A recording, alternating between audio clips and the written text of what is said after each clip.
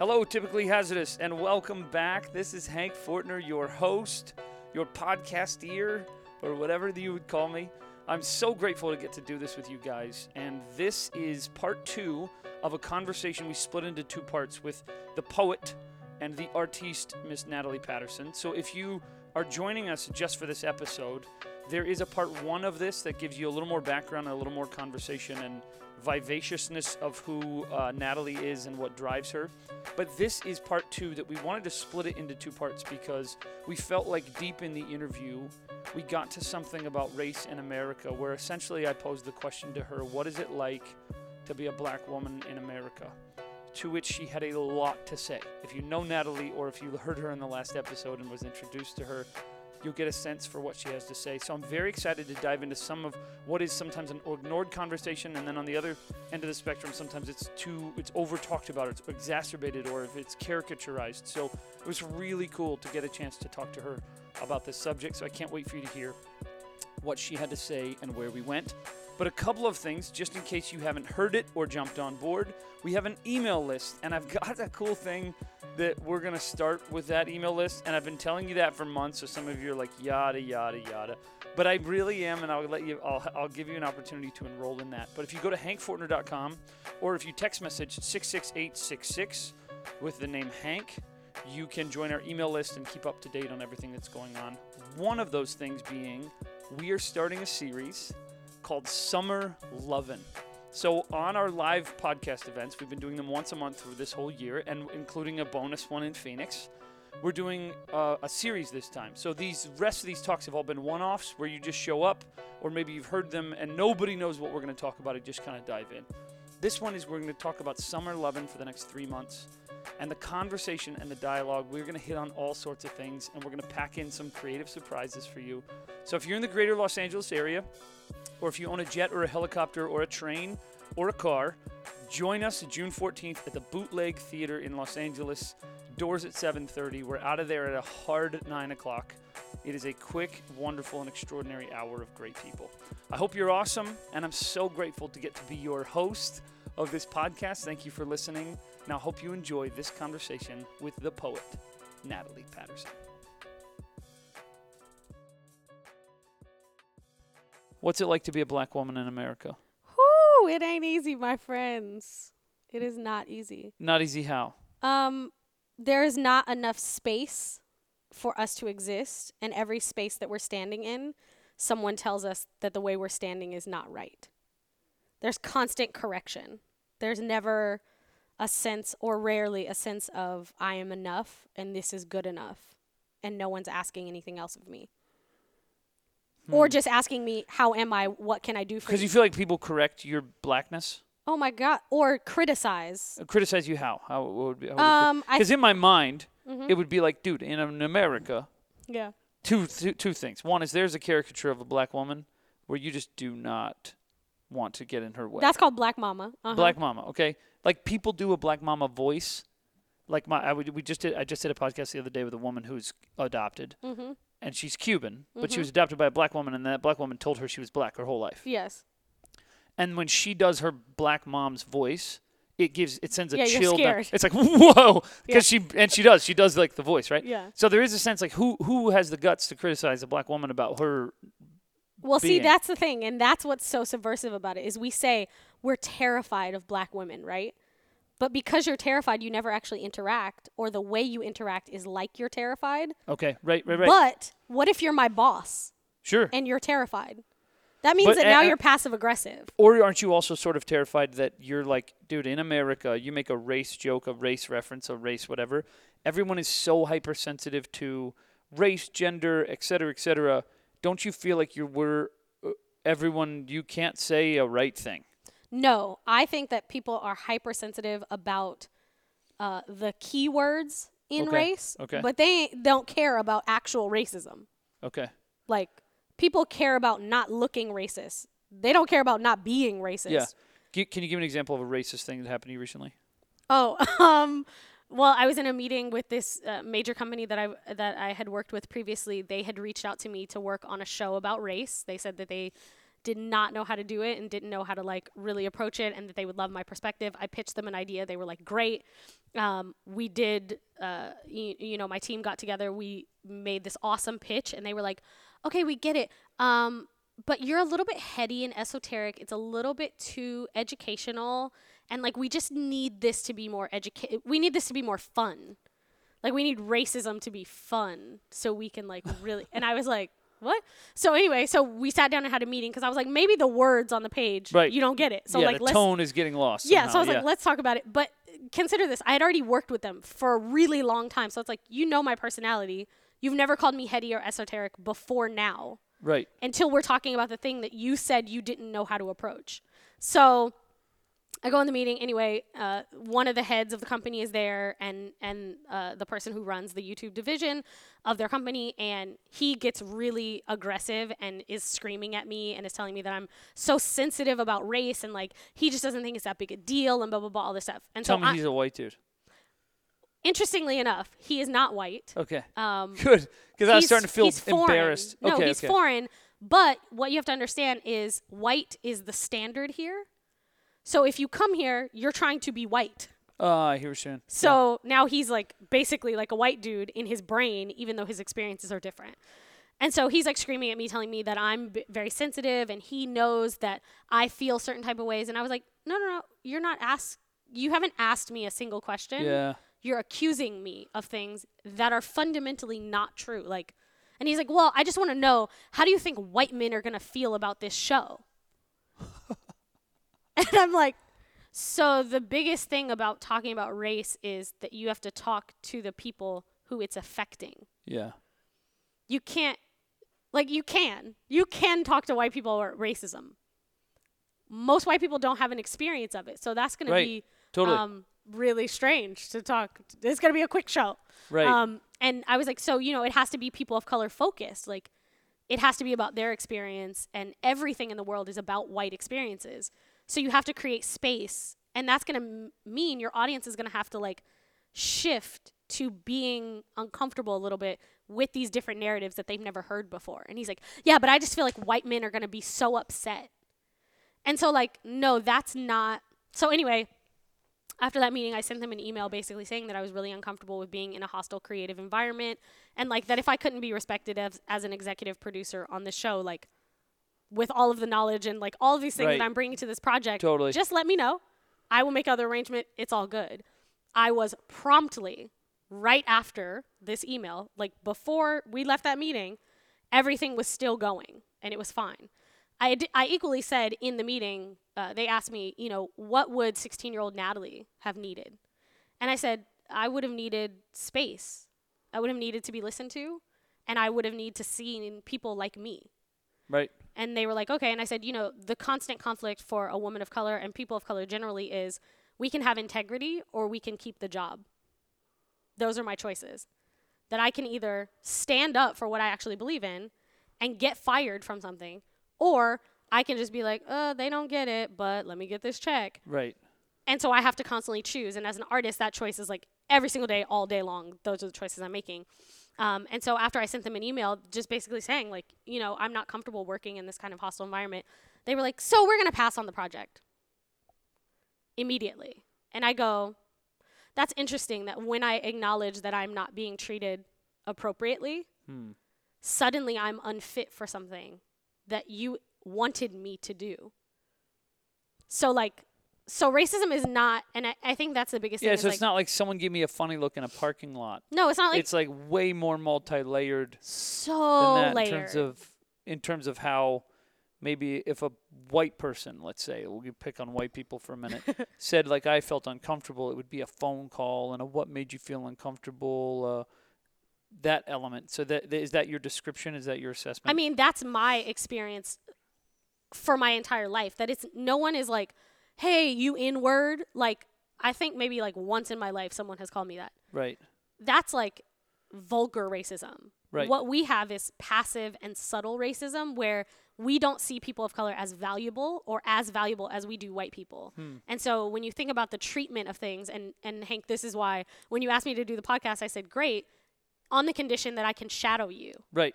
Because I want to see what your life is like. Yeah. because it might be very different. And I might be surprised, and it's maybe not different than mine because we're both like entrepreneurial artists and whatever. And so maybe there are overlapping things, but you're a white man in America. And I know that there are certain things that are happening completely, like how you're like, yeah, I could move to LA and I had friends immediately. And some of that is personality. Sure. Some of it is just inheritance. And so then what obligation do we have to each other? Is that, you know, in your own saying, you're like, oh, we've known each other for a really long time. And I go, but we're having very different experiences in terms of starting a nonprofit. Right. In Los Angeles. Like, we're in the same city. We're trying to do good things for people. Right. And your experience is very different. And also, like, what does gender play a part in that? Yeah. Of, like, that men have a network that's different than the way women do. For sure. And so... And I feel like a lot of times, if I was going to guess, I would say it's access. Absolutely. The most important thing when you're starting a nonprofit, for those of you starting a nonprofit, and I hope you don't do that. It's not. It's not as fun as you Don't do think. that. Start a for-profit, and then with the profits, then start a foundation and just give money away. Or just be a good person. The key is who you have access to. Because if I have a relationship with that person, they're going to help me. But also that's they're a going value. to pick up on the vision. They're going to get what's happening. I don't have relationships with people who have not in some way contributed to this thing. So my only limitation is access to people. Yeah. But I look at it and go, does a black woman have the same access to the 12 people who have helped me most last year? No. They're probably not running around with black women at all. And that's a value I don't even system. mean that. I don't even mean they're like avoiding it. It's just like not a part of the natural rhythm of their and this is what I rich mean by guy this. life. Is like, you know what I mean? And white men are not in abundance in my life. Sure, right.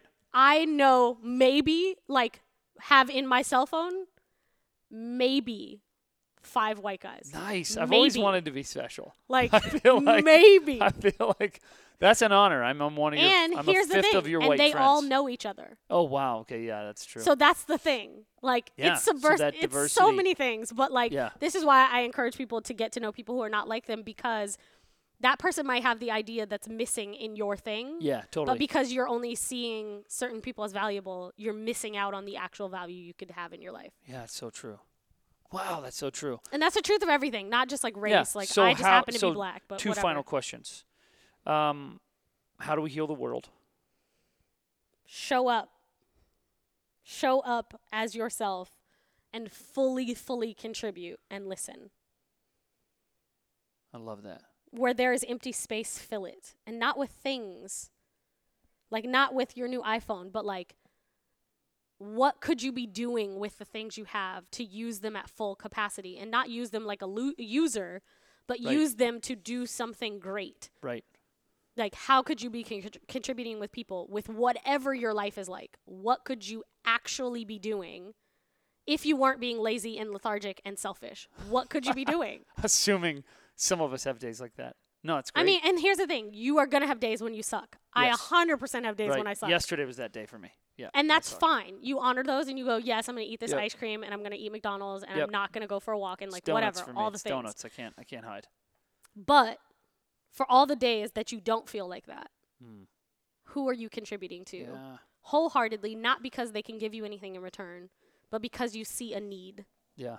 And do you see needs? Right. Or are you just like looking at yourself? Yeah. You selfie in so you can't see that there's people around you that have things that you could be pouring into. Wow. It's great. Second question. What's one thing you wish all white males knew? Me. Nice.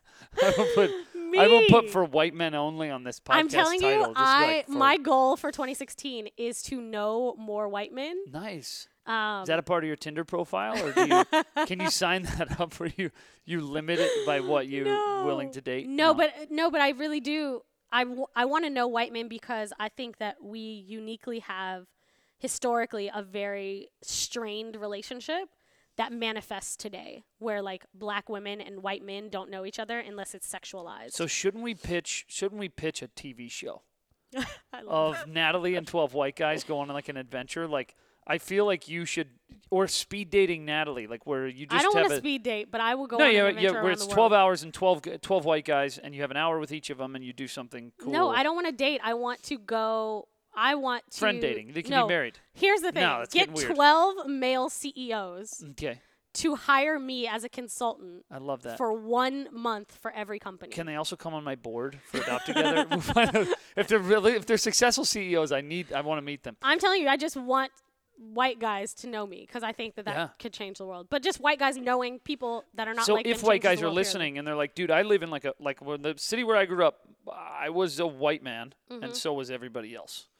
Even if they were like women, they were They were white white. people. Yeah. So what is a person listening who's listening from Minnesota? And sometimes I tease Minnesota, so we are going to make Minnesota the goal here. Minnesota. If you live in St. Paul or Fort Worth, or you live in a place where you're surrounded by a lot of white people, Mm-hmm. what do you wish white people would do or know? What would help the world that white people would lean into?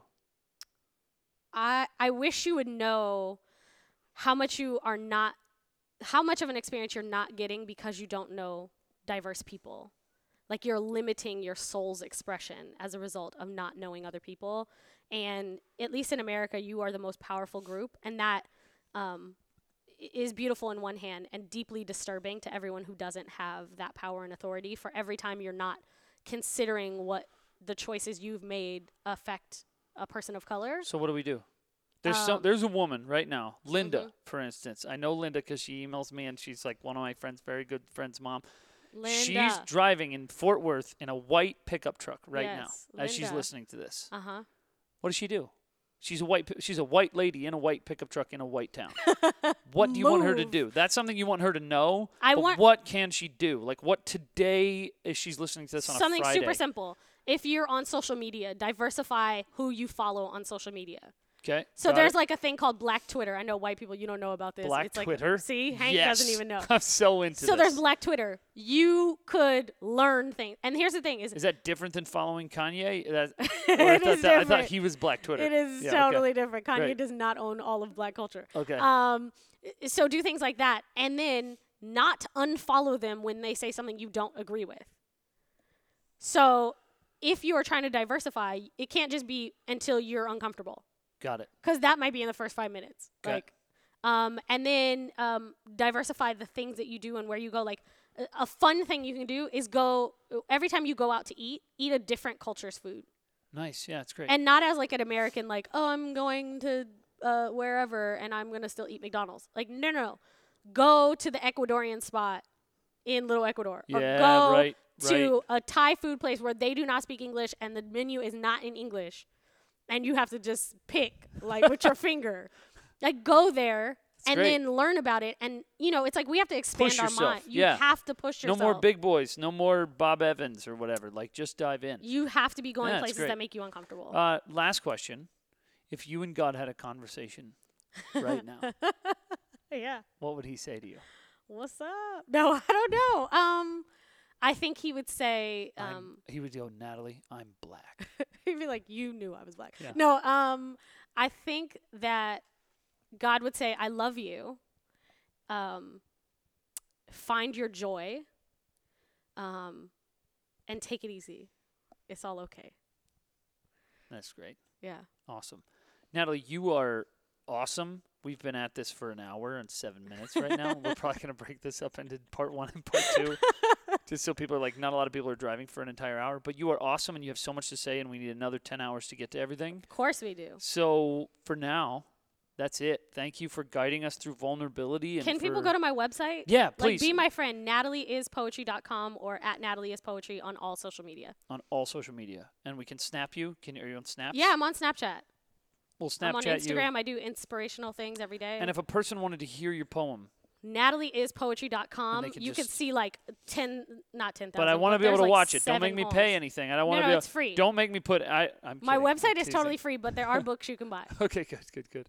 Natalie, you're awesome. Thank you you. so much. It's And been a keep pleasure. healing that world. And we'll see. I'm going to find a ton of white dudes. I'm going to And throw bring a them white to guy me. party and be like, Natalie is the only person coming. Yes. That's Thank actually you. my dream. That's so good. I'm going to throw a party for you, and I'll be like, guys, this is called a Meet Natalie. Meet Natalie. It's a what? And I'll get as many rich white guys in the room Oh, as possible. my and just go, dream. here we go. I could change the world that way. honestly. Hey, let's do it. We'll change Let's the do world. it. We'll change the world. All right. Thank Peace. you.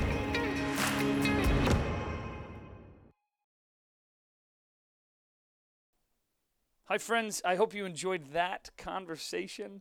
Really glad that you got to be a part of this, and I'm so glad that you're still listening because I have some stuff to tell you about. There's a few things I want to let you know about. I've sort of been on a public silence mode for the last 3 months or so. I've been working on this book proposal that I'm submitting, and it is being submitted currently to publishers. And so if you want to pray for me, if you ever pray for me, that would be an awesome thing to pray for me about, just for what I'm doing and what's happening and everything going on, that I actually have the chops and the brains and the willpower and the wisdom to do that well. But I've been doing a lot of that. So now I have this season where I'm going to be doing a bunch of speaking, and I've got a bunch of stuff. So I'm going to let you know kind of what the plan is. You ready for this? So I'm going to go down. If any of these are near you, I would love to meet you in person, and I would love to say hello. But I'm just going to give you sort of a shenanigans of what's going on. The first things first is I'm going to be at the UN Summit on June 1st, which if you're listening to this, that's this week. UN Summit on June 1st. We'd love to meet you if you're going to be there. You can tweet at me at Hank Fortner, and we can just say hi to each other. That'd be great. Then I'm going to be in West Monroe, Louisiana. West Monroe, Louisiana, or West Funroe, as they call it sometimes. There's a Robertson family down there who is on a television show called Duck Dynasty. Does an event every month, and I'm going to be one of their speakers, or the speaker for the month of June. So I'm going to be there on June 3rd. And so if you are near somewhere in the Louisiana area and our analytics say that you are, then tweet at me and we'll make sure that you get to come out. It's right smack dab in the middle of Louisiana. So come hang out, have fun. That'd be awesome. And then I'm going to head to Hong Kong on Father's Day weekend. And I'm going to be speaking at a large conference called Renew Conference. A couple of thousand people there. And I'm going to be having a conversation around faith. And so if you're in Hong Kong or Shenzhen or sort of that greater area, I would love to meet you. Tweet at us and I'll give you some information. That Sunday, which is Father's Day, I am not going to be with my girls. I'm not going to be with my daughters. I am going to be in Hong Kong speaking at a church that is hosting the Renew Conference. And so if you're in the area and you would want to connect, just tweet at me and I will let you know what's happening at Hank Fortner. And then, really cool, in August, I'm coming to Atlanta. There is this really cool conference called Plywood Presents, designed by a group called Plywood People, and it is a social entrepreneurship conference. And I'm coming to give a talk I've never given to anywhere ever before. That I'm looking at a whiteboard right now of all the things that I've written down for this talk. It's really cool. It's some of the coolest people in all of Georgia, as I am told. And so I'd love for you to check out Plywood Presents and check that out. And then in September, end of September, I'm coming to Nashville, Tennessee to a thing called the Story Conference. It's a creativity conference of people of all walks of life. And I'm going to give a talk that's going to be really exciting, that will also be messy and will also be crazy. And we're going to film it. It's going to be really, really fun. So hope you've enjoyed this conversation. And I hope somewhere along the way, whether I get to meet you in Hong Kong, or I get to meet you in New York, or I get to meet you in Nashville, or I get to meet you in Atlanta, or I get to meet you here in Los Angeles at the Bootleg, I'm so excited that you're a part of this conversation with me. It is truly a gift of my life to get to talk to you through this headset into your Prius or your motorbike or whatever it is you're listening. I hope you have a wonderfully, wonderfully awesome day, and you always walk the typically hazardous journey.